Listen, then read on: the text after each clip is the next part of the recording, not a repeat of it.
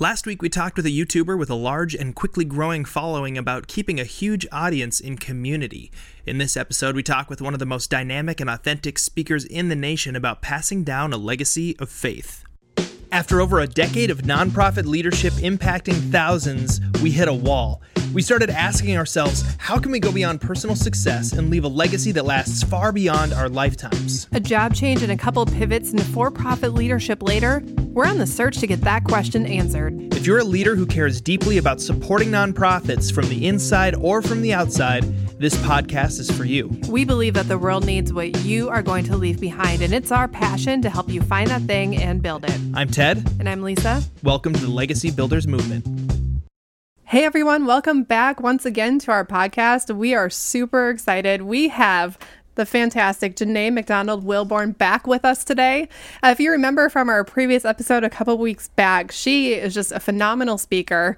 Her insight in that little clip episode was just so good. If you haven't listened to it, definitely hop back there and take a listen. Janae has a really awesome background. She has so many stories that we just get to hear today, including some church work, some nonprofit work and experience. She works for herself now. She's married to just an incredible man, has 2 great kids, homeschools part-time. Like, she is a professional juggler in the best sense of the word. So, Janae, thank you so much for coming back and doing another episode with us again.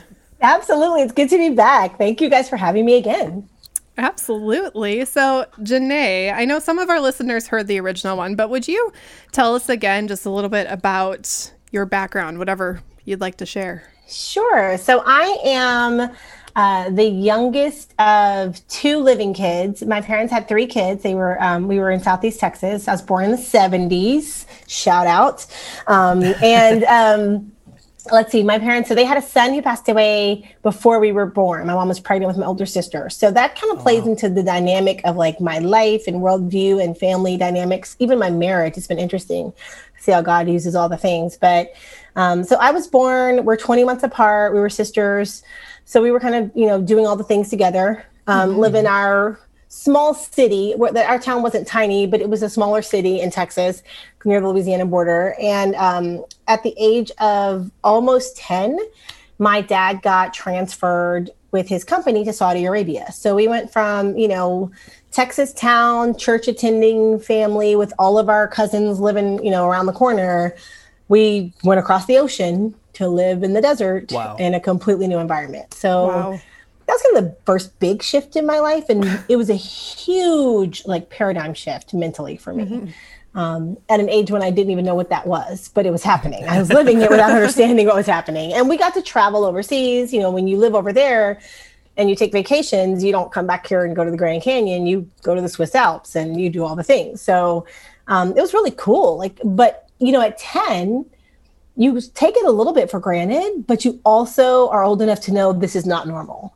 It starts to become your norm, but you also still have cousins back home who, going to Houston was a big trip for them. So I did know I was doing something amazing and that I had an amazing opportunity. So we did that for 3.5 years, came back to the States, moved to the East Coast, which has a very different vibe and pace of life.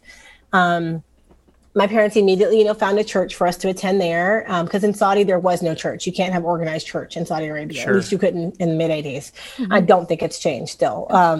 And so we were on the East Coast and we were outside of the D.C. area in Northern Virginia, which Northern Virginia is basically more East Coast than it is South. The rest of Virginia is the South, but Northern Virginia is, that East Coast vibe. That's kind of where the break off happens, right there. Exactly. There's almost a line drawn on the highway. You can see it. We're There's no more Waffle Houses? When you go there, there's no more boiled peanuts? No. I didn't know about boiled peanuts till I married my South Carolina boy. I didn't know they existed. So yeah. It's in fact, when you live there, moving there was interesting. People who were from there would be like, well, we're from Northern Virginia. And I'm like, why do you say that? Why don't you say you're from Virginia? What's happening? And then I realized, this is a thing. Okay, got it.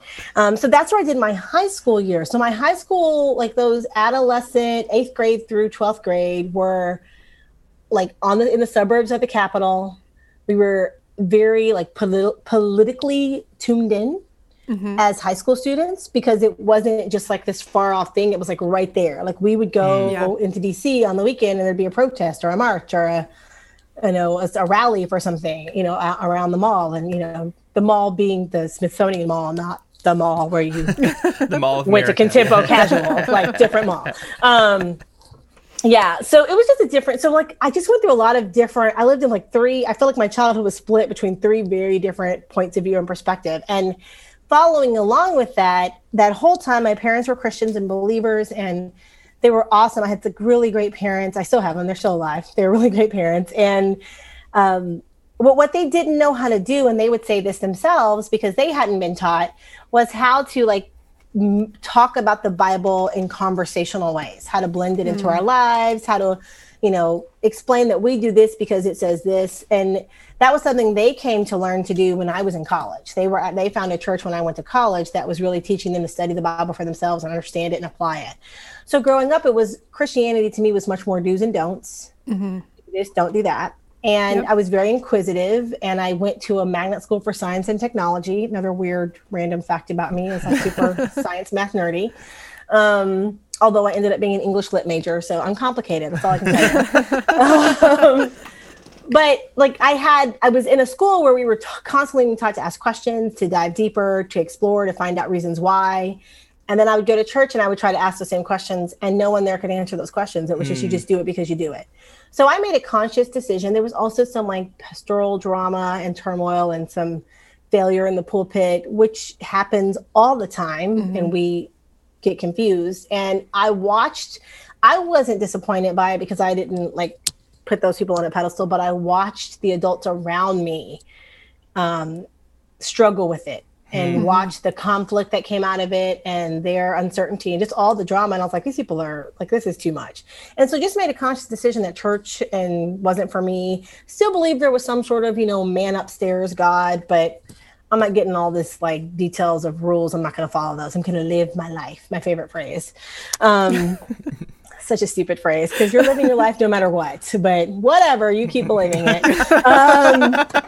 And that's me talking to me at 19. But so then I went off to college. Being a person who chose to not believe in Jesus, it made sense that I went to a Baptist university in Texas.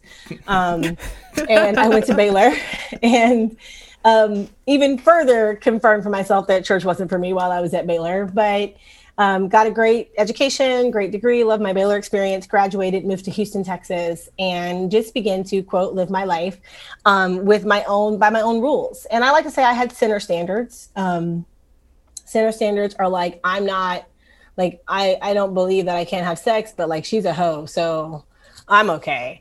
That weird comparison life that you do. So I kind of lived that way. Ended up at 24 getting pregnant by a guy that I was no longer dating and didn't want to be dating, and decided to make the very intellectual, I thought, choice to smartly have an abortion. That sent me into this subconscious emotional spiral, I'm going to call it, because I didn't realize that what was happening inside of me was linked to like the God-given desire and instinct to be a mother that he puts in you. And I had done the complete opposite of what I was supposed to do as that mother. And so what was happening inside of me was a complete loss of a sense of self-worth. I no longer, where I was overly confident, like super confident always, I lost all that confidence. I no longer thought I deserved the best guy. I no longer thought I deserved the best anything. And I had a good job and I was doing well, but I pretty much picked a guy that he actually did violate every rule. I had a rule list that I made when I was 15 and like really smart at 15 of like all the things that I will and will not accept in a boyfriend. And like he broke all those rules completely. But I no longer, and I didn't even see that. It's amazing to look back and know what was happening inside of me. But at the time I was like, I'm not worthy anymore of those rules.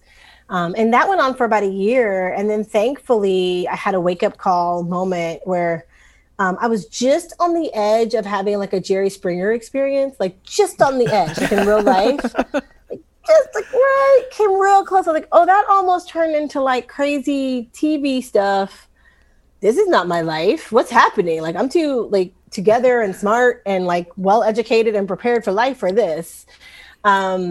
And that was enough for me to go, okay, God, what's happening? And I do remember saying like, okay, God, if you're there, like, I need you to show up and prove it. Which, a really humble prayer. But I did the list. I made a list of like, these are my parents and I admire their life and I see them as successful. So what are they doing and what am I doing that's not the same? And like, I could check off all these boxes of like college and da, da, da, da. And then I got down to like, well, they go to church and I don't. So it's like, fine, I'll go to church. And that was my, okay, God, I'm going to go. Make sure you show up and do something big, put on a good show for me because I'm coming. And I walked into a church in June of 1999 in Houston, Texas, and the pastor was doing a series on forgiveness. And his message that day was, Christ has forgiven you, now you can forgive yourself. Whoa. And I mean, he was like 2 sentences in and I was sobbing. Mm-hmm. I mean, I was like the Michael Jordan meme for like the entire time. Yes, I know that meme. I mean, that's what I like, just picture that. And that's what I looked like the whole time. And gave my life to Christ that day. And, I'd heard the salvation, like the gospel message my whole life, but it never hit till that moment. And that moment it was real. And I needed Jesus. I knew I was a sinner. I knew I needed him. And for me, I'm an all in, go big, go home kind of girl. I'm an 8 if you're an Enneagrammer. Let's do it. Like, once you tell me we're doing it, we're doing it. So I was like, okay, I'm for Jesus. Let's go. And everyone's coming with me. So I kind of did a very hard left turn and started going to church and started going to Bible study and y'all teach me. And this church was great because they had like, first you did a course. It was like the old Blackaby study, like experiencing God, that like really helped you understand some of the basics of theology. Like, that's a classic good one. I still tell people to do that. And then I did like how to study the Bible. They were using like Howard Hendricks' book on that and Bible study methods. And so I learned how to read it myself, which it never made sense to me that I wasn't supposed to understand this book. Like, I was like, why do you have to interpret it for me? Why can't I get it on my own? Why is it so complicated? And then I was like, it's not complicated because the Holy Spirit will reveal it to you. How about that? And then I did that, and like our church, like they took you through all that, and then they took you to like a spiritual gifts class, and I did everything I could to make sure I didn't score high on teaching. Like, intentionally, I got a 0 in teaching. So it was clearly intentional. I got like helps, which is like the behind the scenes person. I've never been a behind the scenes person. That's not a thing for you. Yeah. I don't know you very well, but I'm pretty sure that's not. I will help, but that's not where I'm spiritually gifted. That's just how I was raised. But I'm like, yeah, that's me. I want to be behind the scenes. And then they like have you like check off ministries that you maybe think you want to serve in. And so I was like, I'll do anything except like youth ministry. So I ended up in youth ministry. And I fell in love with these teenagers. And they were these amazing teenagers that were at this church who were giving their life to Christ and praying eloquently and like talking about like, I'm not going to have sex anymore. And I'm like, what is happening? Like, these are like 16, 17, 18-year-old, like captain of the football team guys saying this. Like, what is this place? How is this even a possibility? And it was just really cool for me to like, their lives were light for me. Like, I was there as a volunteer, like leader, but really for me, they were the ones leading me in the way they were living and showing like what was possible. And it was in that season that I felt called to ministry, and I checked again, and it really was, they dialed my number correctly. And once I knew God hadn't mistakenly reached out to me, that he actually wanted me to go into ministry, I did what I do when you're a nerdy person. You're like, well, if I'm going to do it, I need to go get taught some stuff. And so I went to seminary. So I went to Dallas Seminary and got a degree. I have a master's in Christian education from there. And really quickly got to seminary and realized it was going to be really easy to get lost in like the books and the theories. Totally. And so found a church that was nothing like my seminary, that was very driven towards reaching like lost people. And it was the perfect thing to partner with being like in the deep theology seminary life. Like, I could read all the old people's books that are dead, but had good stuff to say, but then go like do practical ministry at church. And I ended up doing an internship there and tried to stay in student ministry because by then I was like, student ministry for life. I'll be going to camp every year till I'm 80. And then in my internship, I was trying to intern like with students and do that. And then the woman who was over women's ministry was like, I don't want you to come work with me. And I was like, oh no, I don't do women's ministry, but that's nice.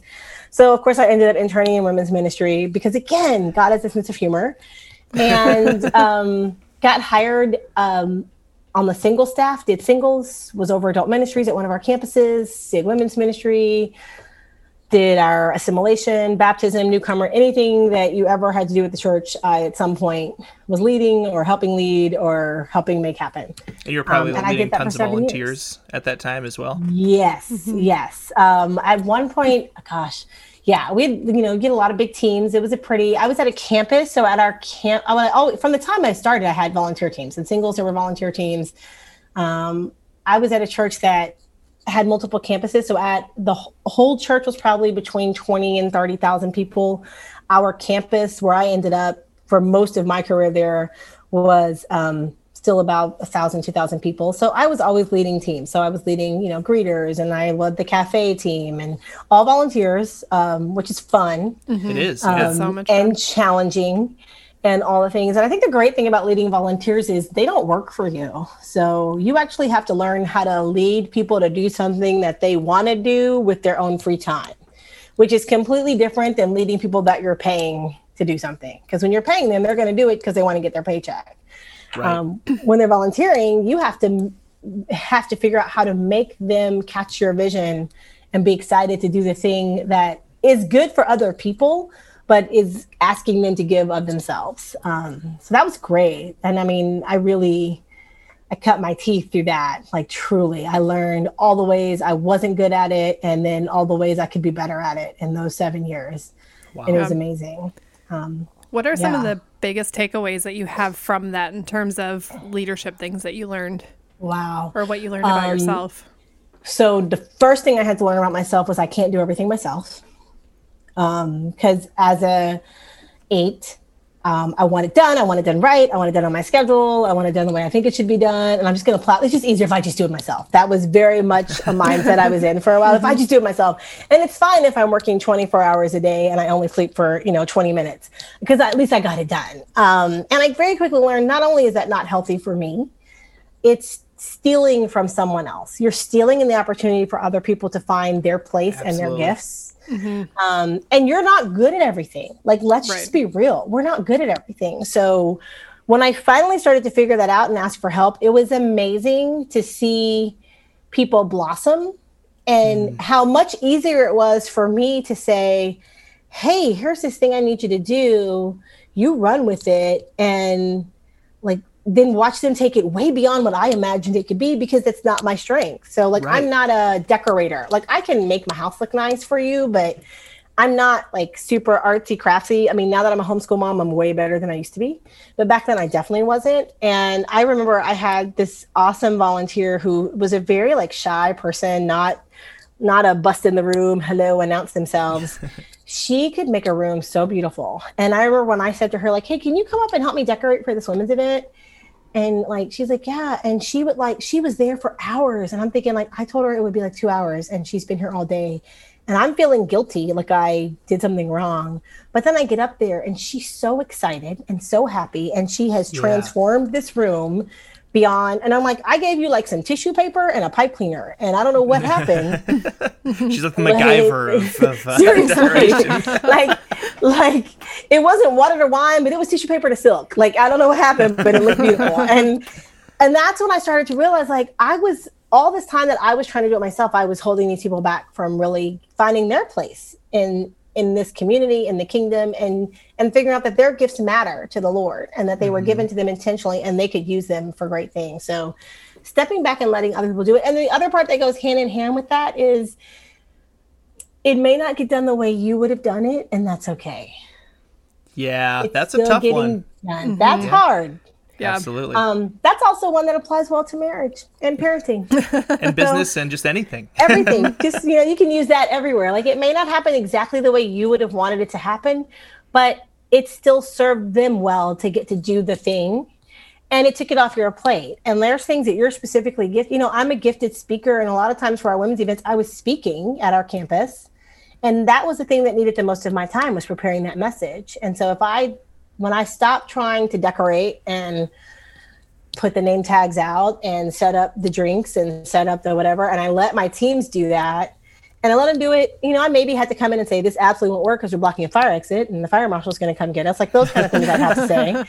But otherwise, it's like, okay, I would have set it up a different way, but this let's see if it works. And sometimes it was saying, let's see if it works, knowing they're going to probably come away and say, I think we should have done it differently. But that's okay too, because I let them learn and grow. Like if you do everything for them, how do they get their own growth? Because I grow from getting things wrong. If you had to put like a little like rule to it, like let's say in your own mind, you're like, if I do this, this will be like a 9 or a 10, just because I know what needs to happen and all that stuff. And if they do it to like a level 7, or level 6, that's still okay. We're gonna do that. We just obviously we can't have like a fire and everybody dies or something. But like, right. And you don't want it to be awful. Like I don't want it to be a disaster. Right. I don't want it to be a bad experience for other people. So if I can look at it and say, like a 7 is probably that right number. Like if I can look at it and say, it's still for people walking in going to look good, flow well. No one's going to walk in and have a bad experience, but they may come back and say, we should have done this different or this better. Or usually it's more like I saw how they could have made it easier for themselves as the people running the event.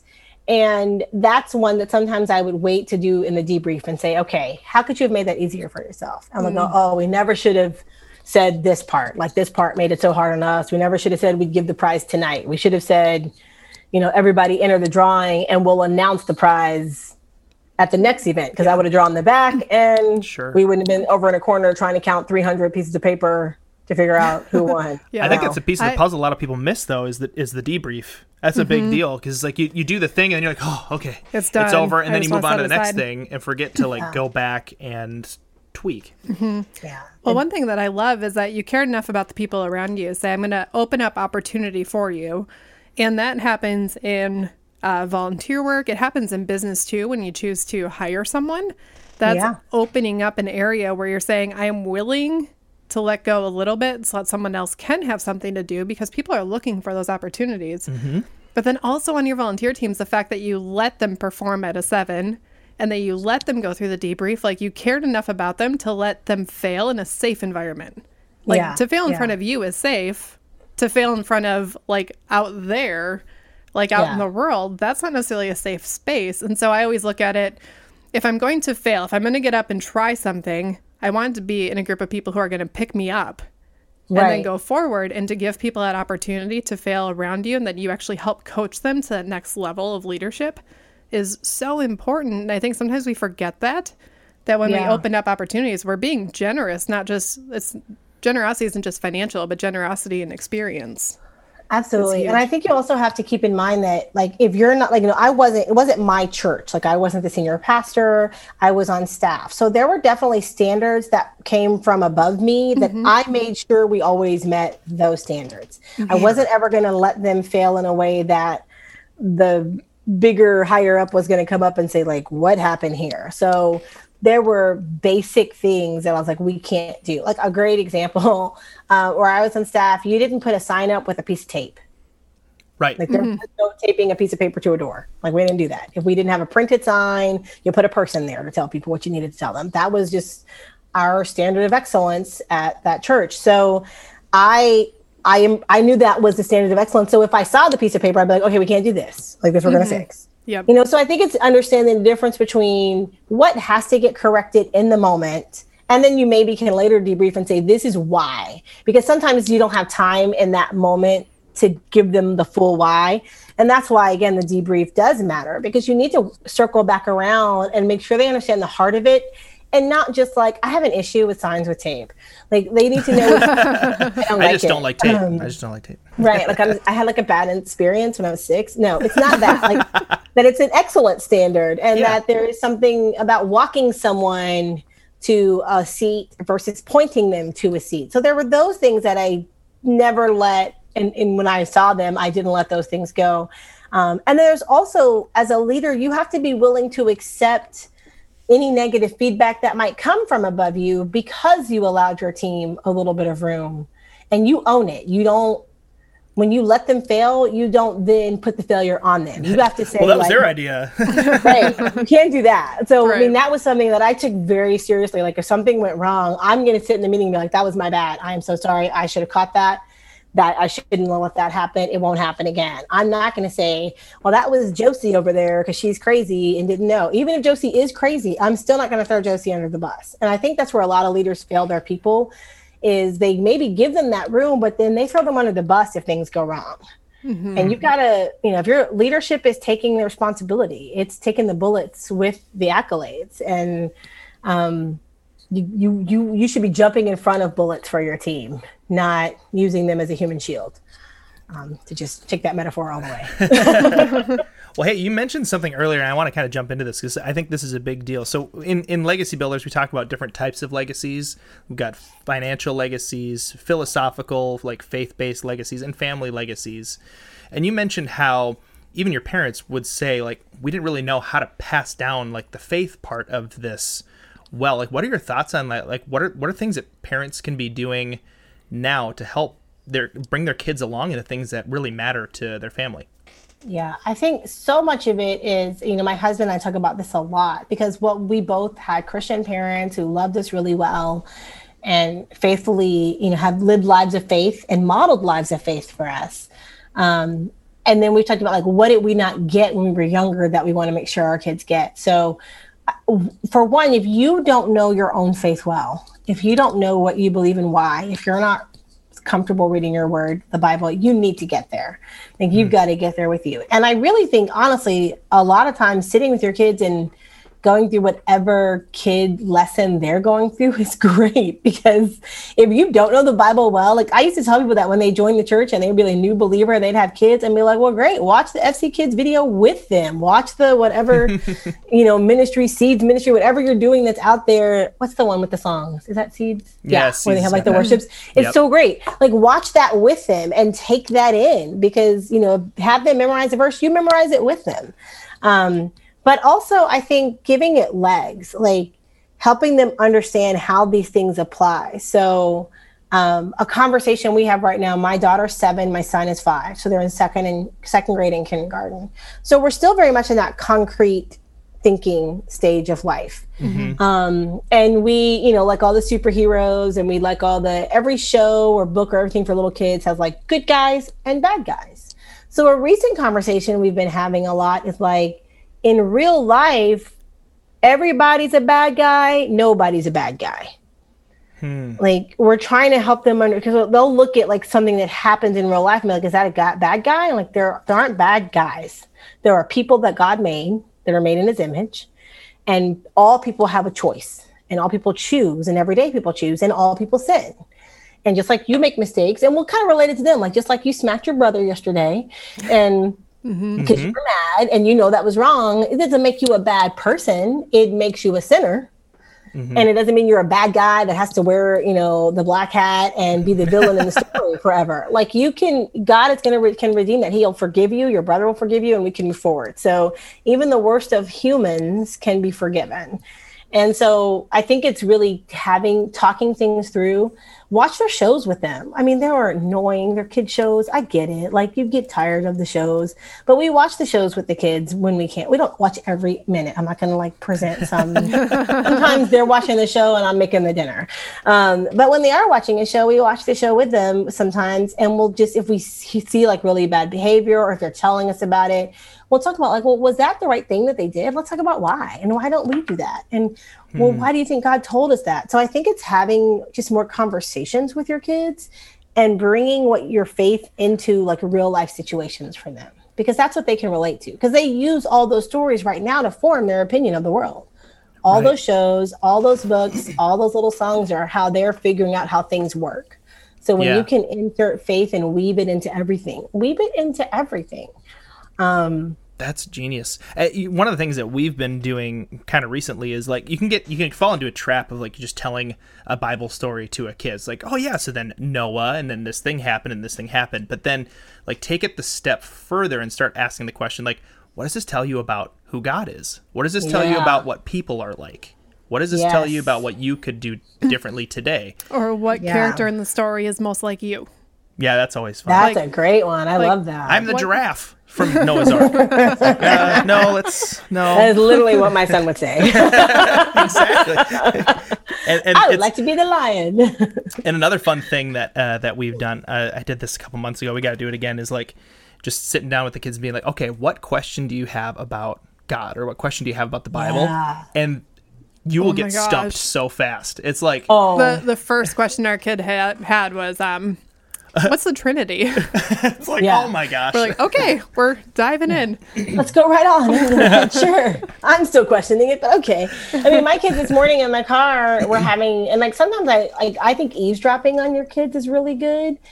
Because sometimes you'll hear a conversation between, like if you have more than one, or with their friend, and it'll kind of clue you into something that's happening in their brain that you want to follow up with later. Mm-hmm. So my kids were in the car this morning on the way to school, and I don't know how it started, but like at some point my daughter was saying to my son, well, but Jesus was never born. Remember, like he's always been, like that's what we learned, John 1. He in the beginning was the Word, and the Word was with God, and the Word was God, because she learned that last year in school. And so she's like, so he's always been, so he was never born. And my son's like, that doesn't even make sense. How can you be if you've never been born? Like, how did he come to be?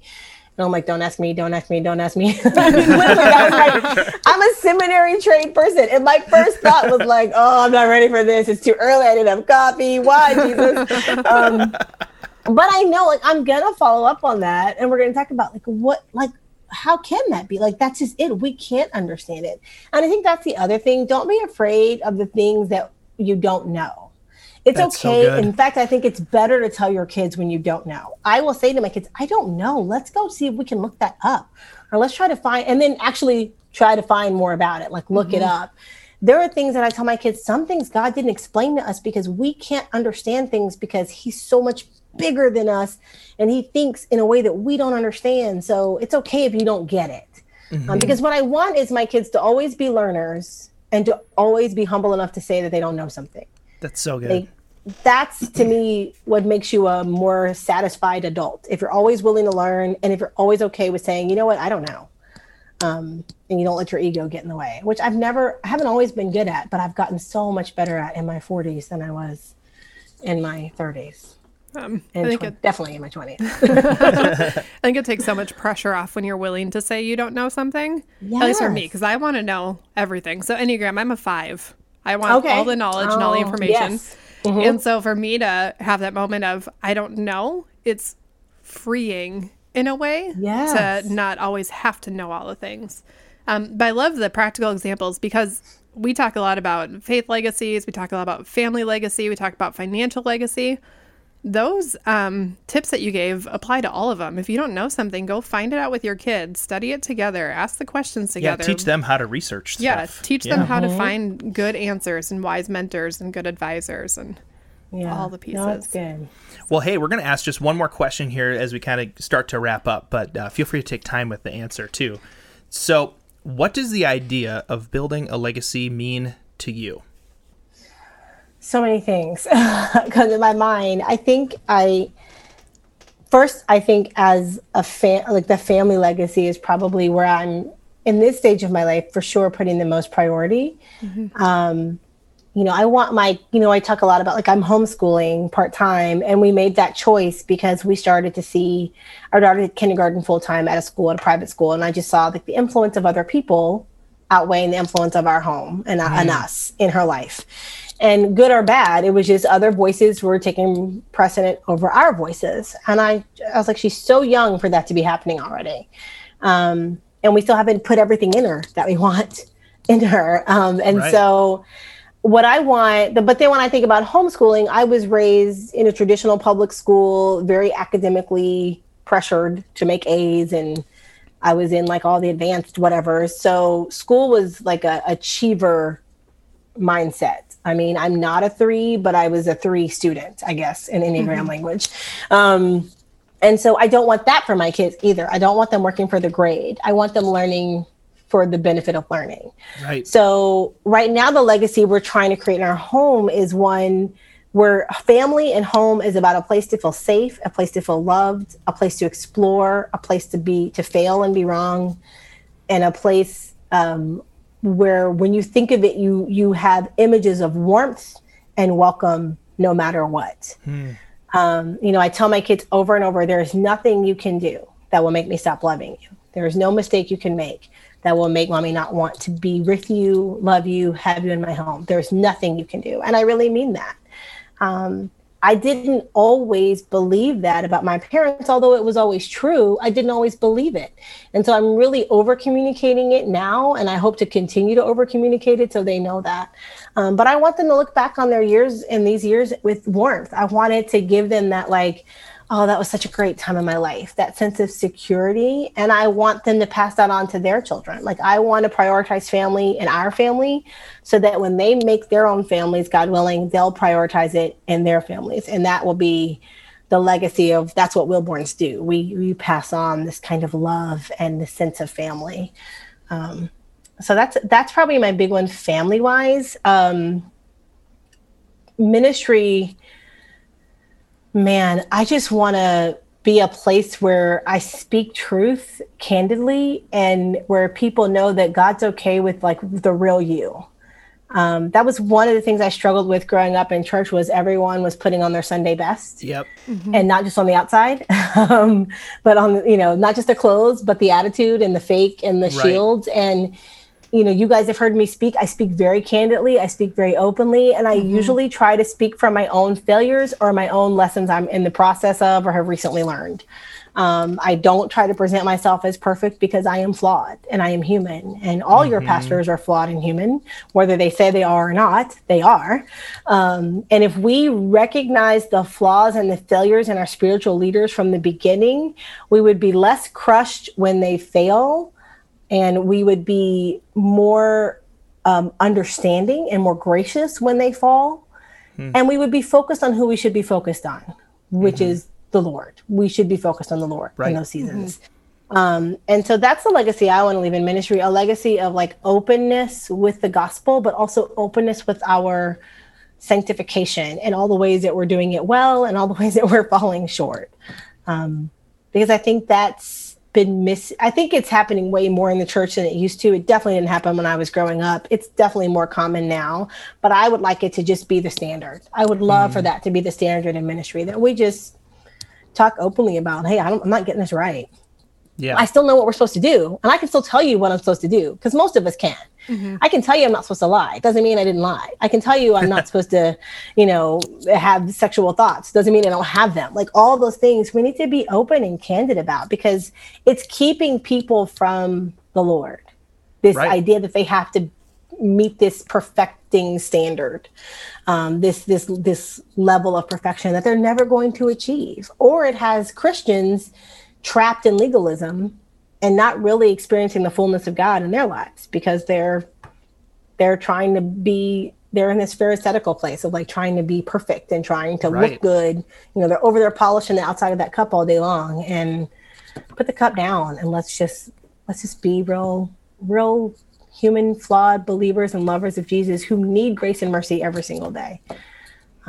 Those are probably my big two. Yeah. Great answers. Those are great answers. Those are so good. Janae, where can our listeners find you? Because I know you're just phenomenal and have so much to share. So where can they find you if they're looking for more? Well, I said this in the other podcast, other than Target, and sometimes the In-N-Out drive-through, they can find me.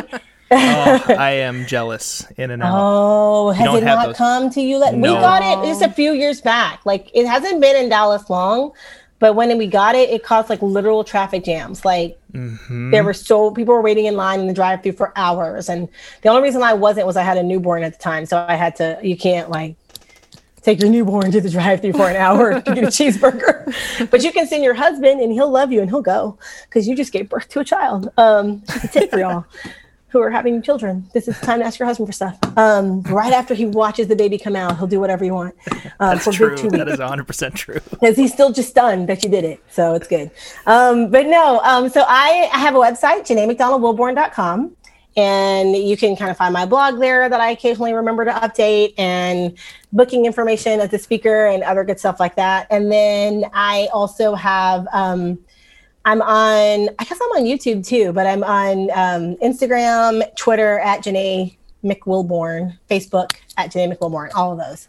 So all the standards, well, not all. I'm not a TikToker because I'm 46. And I just won't do it. It's not about China or rules. I'm 33 and I won't touch it either. Yeah. I can't. It's just embarrassing for me to get on now. So I can do Instagram. It's for me. But yeah, I'm in those places. So definitely follow, and I've got, stuff I'm working on. That's where I share it. So Awesome. And I'll just kind of go and throw this out there too. Like, this is purely out of let's get Janae's name out there even more too. Like, share this podcast, share her stuff with other people, because she's got such a fantastic message that I think so many people need to hear, especially when it comes to redemption and like feeling like a failure and knowing that you can be brought up out of it. And honestly, that's kind of the pathway to success. So share this stuff around, share her stuff around. Let's see what we can do to help her ministry to grow as well. Thank you so much for being on here again. It's so great to talk to you. Thank you guys so much. I really appreciate you having me, and you guys are fun. So have me anytime. I'll come back. Fantastic. You're committed. All right. Thank you so much. Perfect. That was great. Thank you. Thank you for your time. You're welcome. Absolutely. I really do appreciate it. You guys are fun. Hey everyone, stay tuned for the next episode where we talk with one of the most successful real estate agents around about setting goals and dreaming big. Thank you for listening to the Legacy Builders Movement. If you appreciate this content and feel that it's valuable, the best way that you could help us is to go to iTunes, subscribe, and while you're there, leave us a rating and review. To learn more about Legacy Builders, go to legacybuildersinternational.com. That's legacybuildersintl.com.